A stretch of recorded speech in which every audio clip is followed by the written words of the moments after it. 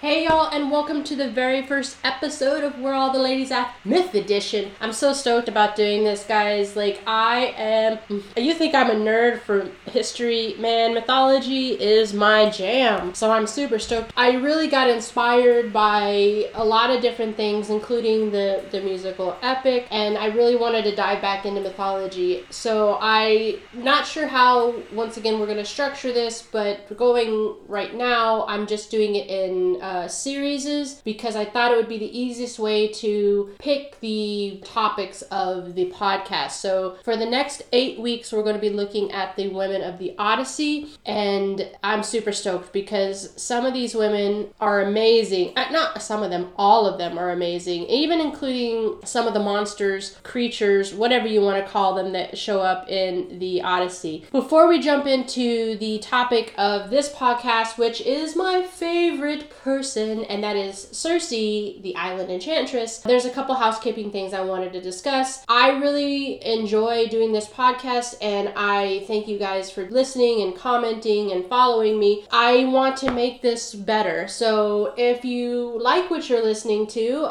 I'll have ways that you can support me, and they will all be listed in the description box below, and I'll also mention them at the end of the podcast. As always, if you want to connect with me, ask questions, have discussions, whatever you want, you can always join me on social media or shoot me an email. Those will be in the description box as well. And I think that's all of the housekeeping things I want to get in the way because I just want to jump into Circe. Oh my god, this woman, I can't even with her. She is a figure who she weaves through the whole story of Homer, right? She's captivated the imagination for centuries. She's just this amazing archetypal woman who, has... Oh my god. Okay, anyways, let's get started. We're going to look at the layers of the Circe's mythology. We're going to talk about who she is, talk about some tales, talk about psychological archetypes. We're going to dive all the way into this wonderful woman, the Enchantress of Aia? I think that's how you say it. She's a character that has mystery and power and transformation and sorcery, and she's just this woman who has it all, basically. And sometimes she's not nice, and sometimes she does horrible things, but, that's okay. It's just a myth. So she's meant to teach us a lesson. So let's get started. We're going to talk about where she lives. We're going to kind of, a little bit of the same structure as Where All the Ladies Are At. So we're going to talk about her location, what it was like for women, and also then we'll just dive into her history and take a little look at that. We're going to actually do story time, so I'm going to do a quick story that involves Circe, and then of course the fantastic 5 facts. I've settled on a name, ladies and gentlemen, so kind of the same structure, but a little bit more story time like. So let's get started. She lives on the mysterious island Aia in the mythology. It's truly captivating setting that really, when you look at the island life and what it means, like isolation and all of that, you can really dive deep into the psychological aspect of where she's been living. It's a secluded place, and this is where Circe practiced her magic arts and weaves spells, and she pretty much wants to be left alone. So anybody that happens to set foot on her island, she transforms them. In the Odyssey, the crew finds themselves on this island, and they face numerous challenges, and the island is described kind of as this lush and enchanting island with dense forests and captivating landscapes. And then you have Circe's palace, which is perched on the hill looking down, and that really becomes the focal point. That's where she lives, and this is where all the guys face their temptations and dangers that lie within that palace and really within themselves. Despite the imagery that Homer paints, the question that many of us have, and I have because I'm just one of those people, is, was this island real? Obviously transforming people into pigs, probably not real, unfortunately. It would be kind of cool to see. But the debate on whether the island was real still kind of remains between scholars and historians. Some look at other locations and there's concrete archaeological evidence and geographical coordinates. So then they say, well, the existence of this island could be very real. Some people think it might be loosely inspired on some real locations in the Mediterranean and taking elements from Greek travel tales and imagination of storytellers that Homer had heard. Others argue that the island is a purely mythical imagination created, but is supposed to symbolize space crafted by the poets and serve as just basically a narrative tool for the story. Either way it goes, for me at least, the island itself is a fantastic backdrop for this really magical and transformative story that unfolds because of Circe. It creates more depth to her personality and story. It's a threshold between the known and the unknown, a place where mere mortals can encounter supernatural world and mythical creatures. It may not exist on the modern map, or it may, and it's just under a different name, but whatever happens, the island of Circe is this fantastical realm that is explored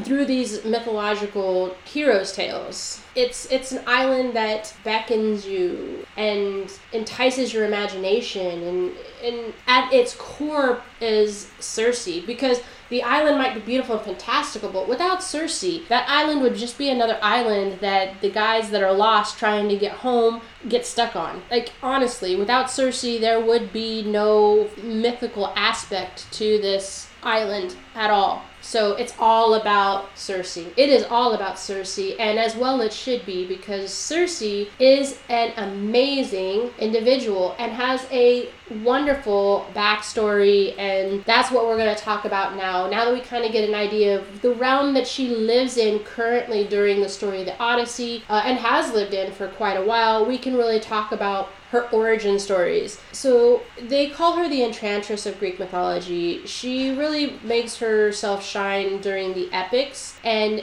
is a very complex and enigmatic, that word always gets me, figure. Her origin stories vary depending on the story that you hear, but there is one common thing that runs through them, and that's revealing a character that's defined by transformation, power, and honestly, a touch of loneliness. She just, not that she wants to be alone, she just is alone, and that's so sad. Circe is most often in most of the stories the daughter of the sun god Helios and the Oceanid nymph Perse or Perseus, so basically an ocean nymph. Because of this divine parentage, she is gifted with amazing mystical powers, and her tie to the sun is an extra added touch to her character. She is born in the realm of the gods. Her existence is intertwined with the celestial forces that govern the universe. If we think about how she was growing up, there's not a lot to tell about her early years, but one thing that sticks out is the magical prowess she has. This really becomes her whole character in some aspects. I say that knowing that you can dive deeper and really tear the archetype apart into a lot of different psychological ideas, but the sorcery and the mysticism is what really defines Circe. And it's said that she really studied these art of sorceries under guidance from Prometheus and Hecate. Woo! I'm telling you, my words are stumbling. And that, because of those two, she really became entangled with the mystical arts and arcane knowledge. Later on, her life really becomes tied to the island itself. This is where she decides she wants to live. It's secluded away from everybody. There she can practice her magical arts, surrounded by beautiful scenery and nobody to bother, and this all becomes part of her spells. The island itself is part of her spells. Of course, when it comes to her most famous interaction with anybody comes with Odysseus, and this marks the big chapters in her life. This is where her transformative abilities are showcased. As we all know, she turns men into swine, which I'm sorry, some guys are, and it seems fitting. I know that these guys weren't necessarily the case, but whatever, she did what she did. And this really emphasizes that she is dual-natured, right? She's both alluring and dangerous. And the duality is something that's very present in mythology when it comes to women in particular.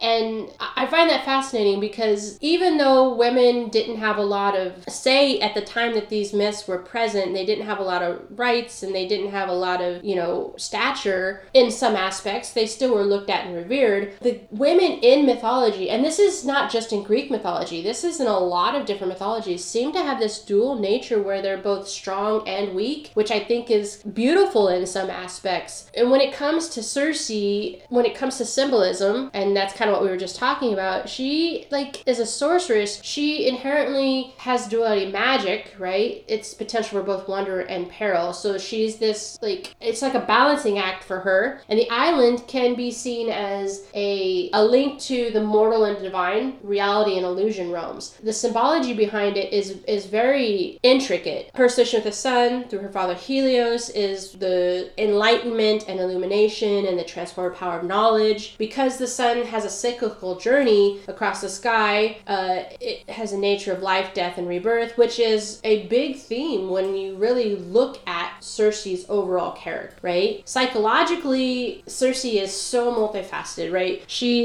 This is what I was just saying, there's a complexity when it comes to ancient Greeks' attitudes towards powerful, independent women. On one hand, she possesses agency and control over her destiny, but she's also a hermit on this island, which says that if you have that type of power, you need to be isolated. There's the transformative aspect of her magic, which can be interpreted in a lot of different ways, including the psychological exploration of self-discovery and evolution. Her interactions with mortals also show a lot of intricacies too, because there's empathy and loneliness, which really humanizes her, so that she's this mystical, almost godlike person, but she's still someone who is lonely, and despite having all these powers, really, in truth, craves someone to come and stay with her and be with her.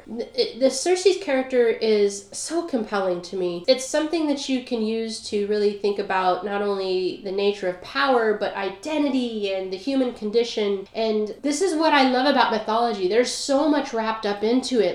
You could talk for hours and hours just on the psychological aspect of Circe's character. But the truth is, we don't know what happens to Circe. We assume Circe dies, right? It's the way everybody goes. But after Odysseus leaves the island, Circe just kind of disappears. Some stories have her eventually marrying Telemachus, which is Odysseus' son, while others just leave her ultimate destiny shrouded in mystery. You never know what happens to her. She could still be out there on the island. This allows for people to interpret and resonate the symbolic and psychological depths of her character. It really allows you to dive deep into that aspect. Circe starts as this woman born of celestial lineage, and then she has magic and transform encounters, and eventually she becomes more than just the Enchantress that everybody calls her in Greek mythology. She is just this woman that's paradoxical. That's the word that comes to mind when I think of her. She really is this mix of every piece of human nature you can get. The divine and mortal and captivating and elusive and powerful and vulnerable. She is the all woman. She is the woman who craves love and attention, but also wants to be strong and powerful on her own. She wants to, lead her life the way she wants to lead it, and she doesn't want anybody else to tell her how to do that. And that, that might be why she resonates with so many women when they read her story, because in some ways, I think, I can only speak for me, but in some ways I think I kind of dreamed to be Circe, not necessarily transforming guys into swine and killing people, but being able to stand my ground and be happy with just being me, but also it's just she's just amazing, so amazing. And you'll get to see that because we're getting ready to move from talking about her as a person and psychological and all that stuff and really dive deep into a story. And so I've never done this, so I want to kind of sit you down, grab your glass of wine or milk or whatever you enjoy the most, and dim the lights, because I'm going to tell you a story. And we're going to see how this goes, because I'm not sure this is going to work out well. We'll see how it goes. In the age when gods and mortals coexisted, there lived on the sun-kissed isle of Aea a sorceress of extraordinary power named Circe. Born of the celestial union between the radiant Helios and the zenith Perseus, Circe's destiny unfolded like the delicate petals of a mystical flower. From her earliest days, Circe displayed an insatiable curiosity and an innate aptitude for the arcane arts. Drawn to the secrets of the cosmos, she sought wisdom from the Titan Prometheus, who recognized the spark of divinity within her and guided her through the labyrinth of ancient knowledge. Under the watchful eyes of the goddess Hecate, Circe honed her craft until her magical prowess rivaled that of the gods themselves. Embracing her destiny, Circe retreated to the secluded shores of Aea, a realm where verdant forests whispered ancient incantations and crystalline waters hummed forgotten melodies. Here, amidst the vibrant tapestry of her island, she became a mistress of transformation, wielding the forces of nature with grace that danced between creation and destruction. The tale of Circe's encounter with the hero Odysseus echoed through the halls of myth. As the weary wanderer and his men sought refuge on Aea's shore, the Enchantress welcomed them with an air of beguiling charm. Yet, beneath her gracious veneer lay a current of power that few mortals could withstand. One fateful evening, Circe, with the wave of her hand, transformed the companions into beasts of the field. Boars and wolves roamed where once there were men, and the Enchantress reveled in her ability to reshape reality itself. However, Odysseus, with the cunning mind that had faced gods and monsters alike, eluded her spell. Intrigued by his mortal who dared to defy her magic, Circe found herself captivated by Odysseus' resilience. Rather than succumb to wrath, she extended an olive branch, restoring his men to their human forms. It was then that the sorceress and the hero, bound by fate's thread, embarked on a delicate dance of understanding and mutual respect. As time unfurled, Aea witnessed a metamorphosis not of creatures but of hearts. Circe, once a solitary sovereign of her magical realm, discovered the warmth of companionship in the company of the cunning Odysseus. The hero, in turn, glimpsed the depths of the sorceress's soul, finding more than enchantments and illusions. In the annals of Greek mythology, the tale of Circe and Odysseus stands as a testament to the transformative power of encounters between gods and mortals. Through their interwoven destinies, Aea became a sanctuary where the celestials and the earthly converged, leaving an indelible mark on the fabric of myth, a tapestry woven with threads of magic, resilience, and the enduring allure of Circe's enchantment. So what do you think, guys? Did I do okay with story time? I know it wasn't a huge story, but it was something, and I hope that it was entertaining. And tell me what you think. Let me know. I think it's a fun aspect when we're doing these mythologies to do a fun little story time tale. But now we're going to get to the Fantastic 5 Facts. So there's a lot of really interesting facts about her, but we're going to start with her name. Circe's name, it has a pretty interesting root in ancient Greek. It's derived from the word kyrko, which means hawk or falcon. So this association with the bird of prey kind of adds a little extra symbolism to Circe's character. It really hints at the predatory nature of the sorceress, but also the majestic nature, because hawks and falcons are majestic creatures. Also, so now let's talk about her family tree. So Circe's family tree is kind of interwoven with a lot of different divine connections. She's the daughter of Helios, so that means she has some pretty interesting half-siblings. She is related to Aeetes, the king of Colchis, and Pasiphae, the infamous mother of the Minotaur. And that's kind of interesting in and of itself if you think about it. So here's this woman who likes to transform people into beasts when her half-sibling is half-beast. I don't know if there's some sort of parable there or some sort of lesson, but it's kind of intriguing, right? Circe also is depicted as an enchantress who transforms men into animals, of course, but she's had human guys that she got down with, you know. Some version of the myth even, Circe had born children with Glaucus, which was a fisherman. This unconventional romantic relationship definitely leads a little bit more humanity to Circe's character and is kind of something that, once again, it's that duality thing. She's just a big duality burrito. She's a sorceress, right? So she's going to be potions and all that stuff. So she has a vast knowledge of herbs and potions because magic isn't her only tool. She also can use it for healing. In some stories, Circe is actually portrayed as very knowledgeable in medicinal herbs, and that really shows the mystical and the practical side of her duality. It's once again, everything about her is duality. I think duality should be the word of the day.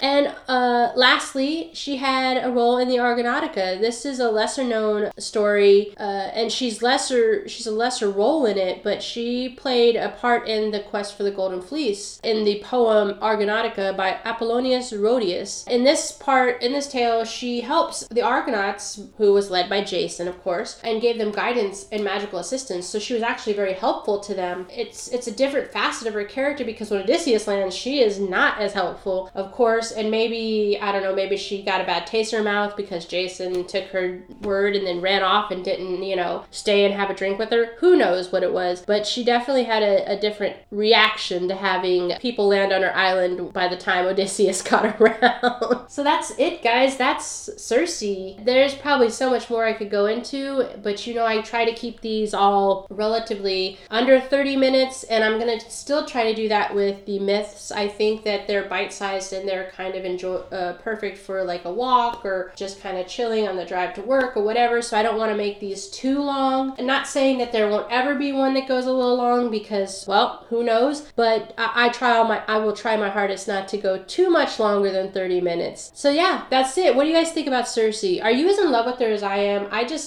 She's just so, I don't know what the word, complicated. There's so much to dive into with her, and as is all the women of the Odyssey, which that is what we're talking about. And this wraps it up. Guys, remember, if you want to help support, there is in the description box a link to my Buy Me a Coffee and Patreon, as well as I will put a link in there to some books that you might like, and they will be Amazon links, so if you click on them, I will get a little commission and you will be helping to support this podcast. If you want to reach out to me, as always, the social media and my email links are in the description box below. Next week's going to be fun too. And hey, don't forget to check out We're All the Ladies at History Edition, because this month we are covering notable and influential, little known African American women, because it is Black History Month in the US. So I wanted to focus and give these women of color the due that they deserve. So on top of doing the Women of the Odyssey, which I am having so much fun, make sure you check out the other series, which is, I don't know how to say it, maybe like